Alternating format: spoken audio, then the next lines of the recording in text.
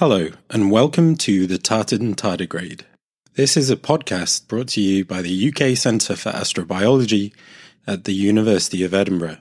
In the podcast, we talk to astrobiologists from around the world about their research, their careers, and anything else that comes to mind. In this episode, we are joined by Mark van Zuilen of the Institut de Physique du Globe de Paris, who told us about how to test the biogenicity of ancient microfossils. He talked to Annemiek Waaien and Sean McMahon in February of 2019. So I'm Mark van Zuilen. I'm a CNRS researcher at the Institut Physique du Globe in Paris. So I work for the French National Research Council, basically. And I started with that in 2006. So if I go over my career, I studied geochemistry in Utrecht. So it was in the 90s, basically. And right after that, I moved to NASA Ames for a short summer internship, where I was working with Linda Janke on hot spring environments, actually Yellowstone National Park. And we were looking at biomarkers that are typical for cyanobacteria. And right after, I got the opportunity to do a PhD at the Scripps Institution of Oceanography with Gustav Arrhenius.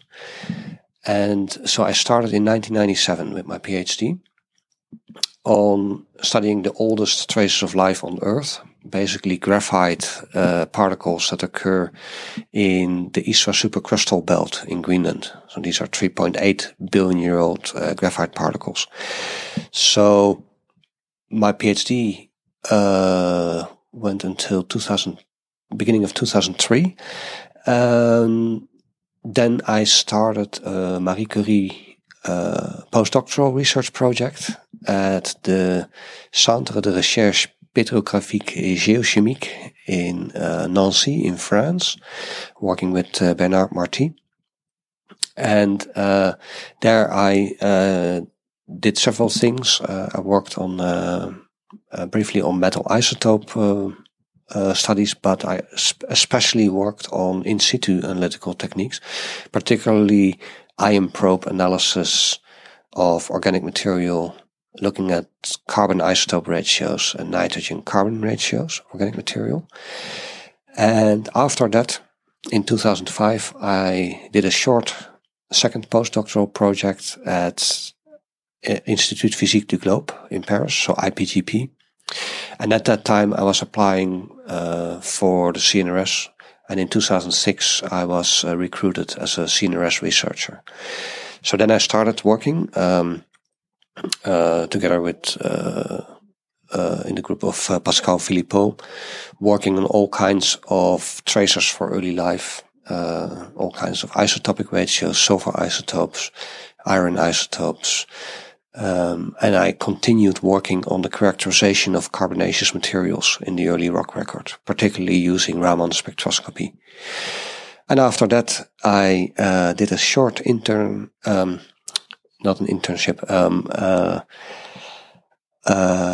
a 2-year project, so-called Détachement, in Norway, University of Bergen, which was at the time a center of excellence in geobiology, where I was focusing on Raman spectroscopy. And after that, in 2010, I came back to the CNRS at IPGP in Paris, and I started developing several in situ analytical techniques for tracing life. In 2015, I obtained an ERC Consolidator grant, and I'm still carrying out that project. So since 2015, I've been focusing on the study of traces of life, like microbial structures, in silica matrices. And that project is called Traces. And it actually focuses on how organisms are preserved in silica matrix, but also in how we can detect and distinguish them from abiologic structures throughout the early rock record on Earth. So I currently have a team of 4 postdocs, and I had a PhD student and several master students, and this project is still running until 2020. Thank you, Mark, for your explanation of your career. Could you tell a little bit more about the project you're currently doing and how that's related to astrobiology? Yeah, so the current project, which focuses on silica entombment, basically, of microorganisms, what the key point of that project is basically to see how organic structures can be preserved over millions and ultimately billions of years in progressively altered rocks. The big problem we have right now is that we find all these organic microstructures in the early rock record, and as we go further back in time, we try to trace these in progressively more altered rocks. And the problem is, when we go to these mostly altered rocks in the Archean, we end up with microfossils that might be a microfossil or might not be. And that has to do, on one side, with the degradation in metamorphic rocks of organic materials, and on the other hand, on all kinds of abiologic processes that might have occurred under the circumstances in the early Archean that created structures that look like microfossils.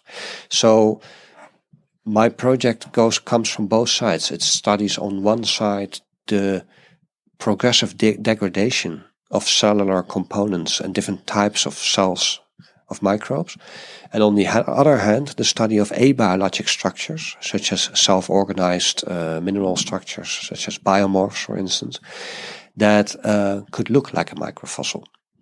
So those two aspects are very important in that project. And of course, this is divided up in several components. So we're studying modern analogs, where we look at how organisms are actively being fossilized. And we look at hot spring environments for that, where we see how microorganisms are being entombed in a silica matrix. Another component is to look in the lab on an experimental level what happens if we take silicified microorganisms and progressively alter them by putting them under high pressure and temperature. And then we go to the rock record and look at progressively altered rocks and see how we can actually trace specific components of microbial cells. So it's those three components that make up the current research project. The relation to astrobiology is that this research will advance our insight in the difference between life and non-life, and how we can trace that into the earliest history of our planet. And this is a very important component of astrobiology, to understand the earliest history of life on Earth. But of course, we want to extrapolate that to other planets. This is a very important component of astrobiology. We want to understand how we could potentially trace life on Mars, for instance.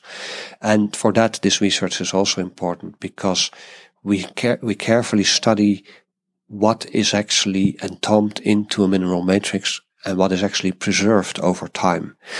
So this research ultimately will be applied to the search for life on Mars. So when it comes to big fossils, dinosaurs, ammonites, whatever, it's easy to tell the difference between what's really a fossil and what's just a funny shaped stone. But when it comes to really small fossils of bacteria or other microorganisms, not only do they not look very different from mineral particles to begin with, but it's difficult to preserve them. And what you're saying is there are these things called biomorphs, Yes. which are really very good at mimicking the structure of bacteria, but just grow from a completely non-biological chemical reaction. So this is exactly the point. As you say, dinosaur bones or ammonites or so have such a distinct morphological complexity that it's very difficult to find an abiologic way to make that complex morphology.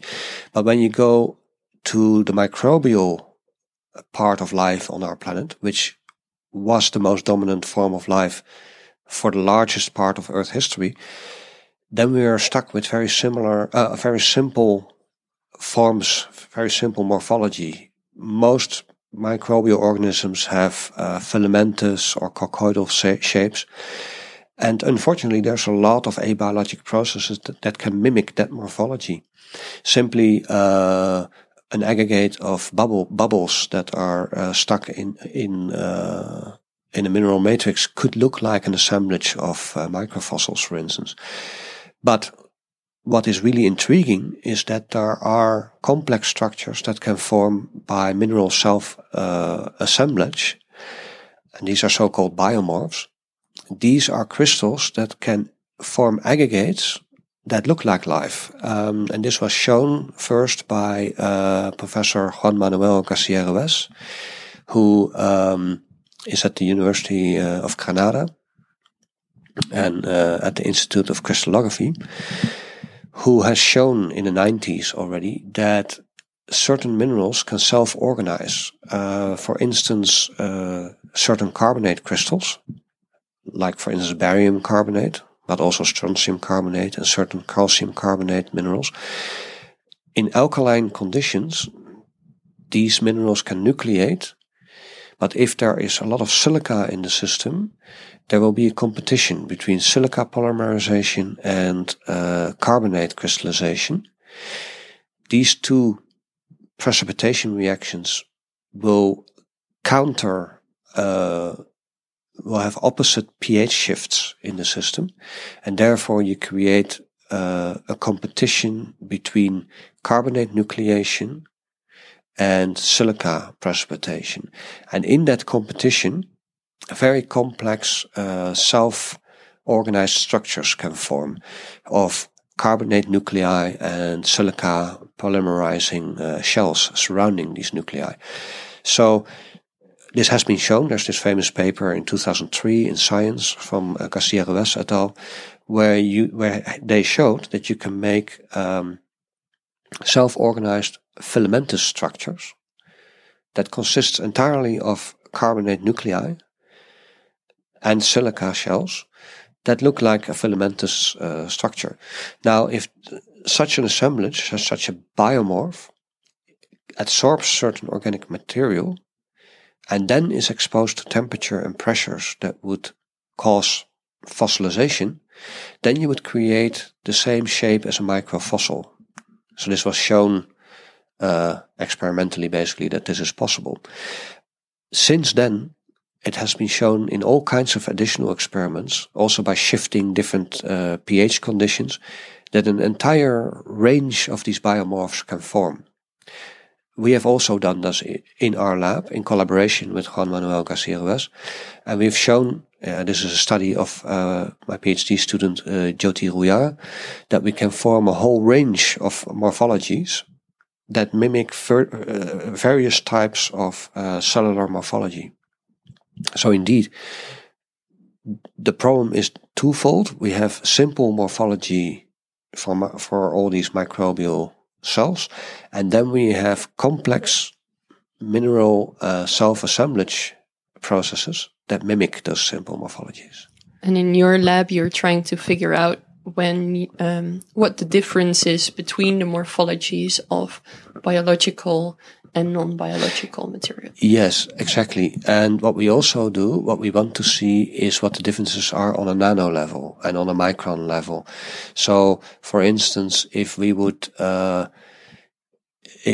study on a nano level the composition and the structure of a microfossil, which might contain some nanoscale fabric to it or so, would that be different in an aggregate of a whole bunch of witherite nuclei, for instance? And we see compositional differences.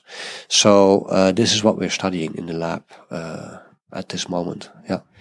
If you would find such structures that look like microfossils, for example on Mars, do you think that you would be able to investigate whether maybe now or maybe in the future whether you can see if it's actually microbial fossils or if it's abiotically formed? Yeah, so this is an interesting question because there are many analytical techniques that we can nowadays use to do very high resolution in situ analysis of, for instance, a microfossil. We can use Raman spectroscopy, secondary ion mass spectrometry, transmission electron microscopy to characterize a microfossil on almost a nanoscale these days. The trouble is those instruments we cannot use on Mars. So we're stuck with relatively simple types of analysis. Not that the instruments are simple, but the type of analysis is not of the degree that we can do in the lab. So a very important component for research on Mars will ultimately be morphological interpretation, as we did in the old-fashioned way with microscopes here on Earth, or techniques such as Raman spectroscopy or Fourier transform infrared spectroscopy, the types of techniques for which you can simply use a laser and get a non-destructive direct analysis. But that's limited information that you would create with those kind of techniques. So in the end, it will be a combination of those techniques and morphology. I suspect that in the future, for studies on Mars, morphology will end up being a very important factor in biomarker research. Of course, we can search for all kinds of complex molecules, and we can search for all kinds of chemical remnants that we'll find on the surface of Mars. But this will be a rather advanced type of analysis. And the other issue is, will those types of molecules be preserved over billions of years? That's the other question. Okay. Yeah, so one question I have is, does your work provide any guidance for where we should be sending rovers and what kinds of rocks they should be looking at, or conditions those rocks might have been exposed to? Yes. The issue here is that if you study preservation of microorganisms, it turns out there are several factors that are very important. One is to have a very rapid encapsulation into a mineral matrix. So it's actually the speed with which microbial or organic materials are completely enclosed in a mineral matrix such as silica, but this can also be carbonate or phosphate or sulfate or potentially clay minerals. But the speed with which this happens is very important. The other very important factor is that you have a matrix that upon recrystallization will not completely destroy the organic phase of your microfossil.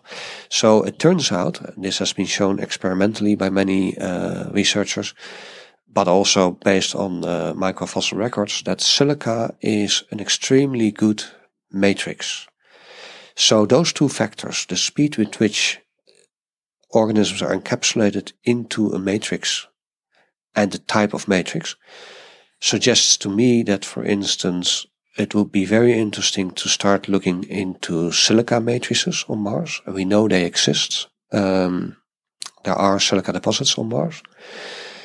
The other point is, of course, that there should be a rapid entombment or encapsulation, and that means it would be important to look in environments where you would have a rapid evaporation, for instance. So these could be lake deposits on Mars, and environments where a rapid precipitation occurs, where microorganisms would be living that are directly encapsulated, or potentially hot spring environments, which there are suggestions for sites on Mars where that might have occurred. So that we can project back to Earth, and we can say, oh, we have these Mars analog environments. And that's exactly what we see in the astrobiology community. We see a lot of researchers who go to these sort of Mars analog environments to study how these organisms are preserved. There's a large focus on hot spring environments. There's a large focus on lacustrine environments and any environment where rapid chemical deposition occurs. So you've recently been going out to visit a hot spring in the Atacama Desert. Yes. Yep. Which is in Chile, is it? Or? Yes. Yep. And is that a site that you think has some similarities to possible fossil preserving sites on Mars? Yeah. Actually, yeah, I think that, but many people think that, and it has been suggested in several publications now. There was a paper in 2016 by Ruff and Farmer, who suggested that there are deposits on Mars. I think it's called Home Plate in Gusev Crater, where an ancient hot spring environment might be preserved. And they claim in their paper that it looks very much like the sort of setting that we see in the Atacama Desert at the El Tatio geothermal field. El Tatio is in many ways extreme. It is very high altitude. It's a hot spring environment at 4,300 meters high. It has extremely high UV irradiation at that altitude. It's extremely dry. It's an evaporative system, and it has very large temperature fluctuations between day and night, as high as 30 degrees. So that means that the setting that is studied there looks the most to what the kind of environment could have been on Mars. And the intriguing thing then is, or the intriguing question we can ask, the kind of microfossils we find there, so the kind of organisms that are being encapsulated in silica in that environment, could similar kind of traces of life have been preserved in the sort of silica deposits that we find, like this Home Plate in Gusev Crater, or many other locations that we might still find in the future on the surface of Mars. So that's indeed one of the things that people look into now. And I'm one of those researchers who deliberately studies that environment for that reason now. Yeah. What advice do you have for students that want to get a career into astrobiology? There are several things I can say about that. First of all, in general, when you go into research, you should be curiosity driven. You should not try to get stuck in some kind of classical scientific field, but follow curiosity. And when you follow curiosity, it's often at the boundary between two fields of research or multiple fields of research that the most interesting things happen. And astrobiology happens to be such a topic that cannot be pushed into one classical field of science. So if you're a student and you want to study astrobiology, the first suggestion I have is that you try to be as widely educated as possible in different fields of research. So, for instance, I come from geochemistry. So I studied first geology, and then that merged into geochemistry, and then that merged into microbiology, and then that merged into metamorphic petrology, and then that merged into sedimentary processes, and that merged into a whole ensemble of all these sort of fields. This is the tricky thing with astrobiology. It cannot be fit into one classical field. So this can be difficult for students. That if you say, okay, I want to study astrobiology, where do you go? Do you go to the Department of Earth Sciences? Do you go to the Department of Biology or the Department of Chemistry? Often it's the case that in a Department of Chemistry, there's not an astrobiology program as such. So for students, it often is the case that they would need to almost jump around into different fields. Of course, you need to have a strong basis in one field, but it's very important to have the opportunity to follow classes in other fields. I was very lucky that I did that during my PhD in San Diego. I followed classes in oceanography, but also in geology, and I also followed classes in chemistry and material sciences even. that still helps me to this day. So that's the biggest suggestion I have for students, to not get stuck in one field of science, but to look around and be curiosity driven. It's also quite striking, looking at your CV, that you've moved around quite a lot. You've been in France, in the US, in Norway. That presumably comes with personal difficulties, but is it something that you would think is essential or that you would recommend? Yes, no, that's true. It is very difficult to, on the one hand, move around so much, and on the other hand, learn so much at all these different places. There's this, you would say, okay, yeah, let's try to be in one place. I think I was lucky to move around at so many places. It's intriguing to see how at different places people have different angles into the same problem. So I think I learned a lot by going to all these different places and actually study there and work there. But indeed, to a certain extent, this is the fate of most scientists, not only for astrobiology. Many scientists have to move around in the world to follow opportunities and to follow certain projects. I would say now, after having moved around so much, it's good to be in one place and to be able to do everything. But indeed, the field of astrobiology requires to have a lot of interaction, as I said before already, with people from different fields, and that also means people from different universities. I think it's interesting that there are now many centers of astrobiology, especially in the US, but also that there's different things popping up in Europe everywhere. But yes, ultimately, it is important to have been at many different places. Yeah.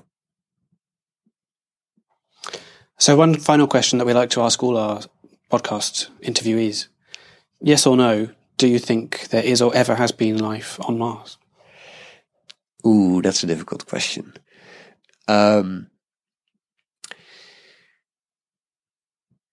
Yeah, this is easy to say, well, there could have been. No. There might have been a brief moment in time when it could have evolved, but I don't think there is much to find on Mars, ultimately, simply because the time window was so short, relatively, and the environments would have had very little time to develop, basically until the Noachian, and after that, I don't think there was any chance for the development of life. The big trouble is we don't know how long it takes to generate life. Whether that was a process that took millions of years, or whether that's a process that could happen very fast.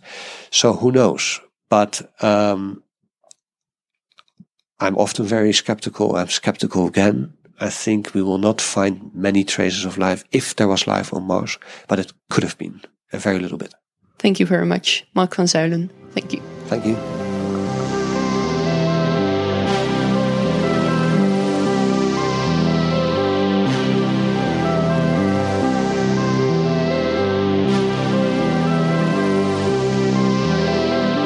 Thank you for listening to the Tartan Tardigrade. If you'd like to find out more about the UK Centre for Astrobiology or astrobiology in general, you can visit our website at astrobiology.ac.uk.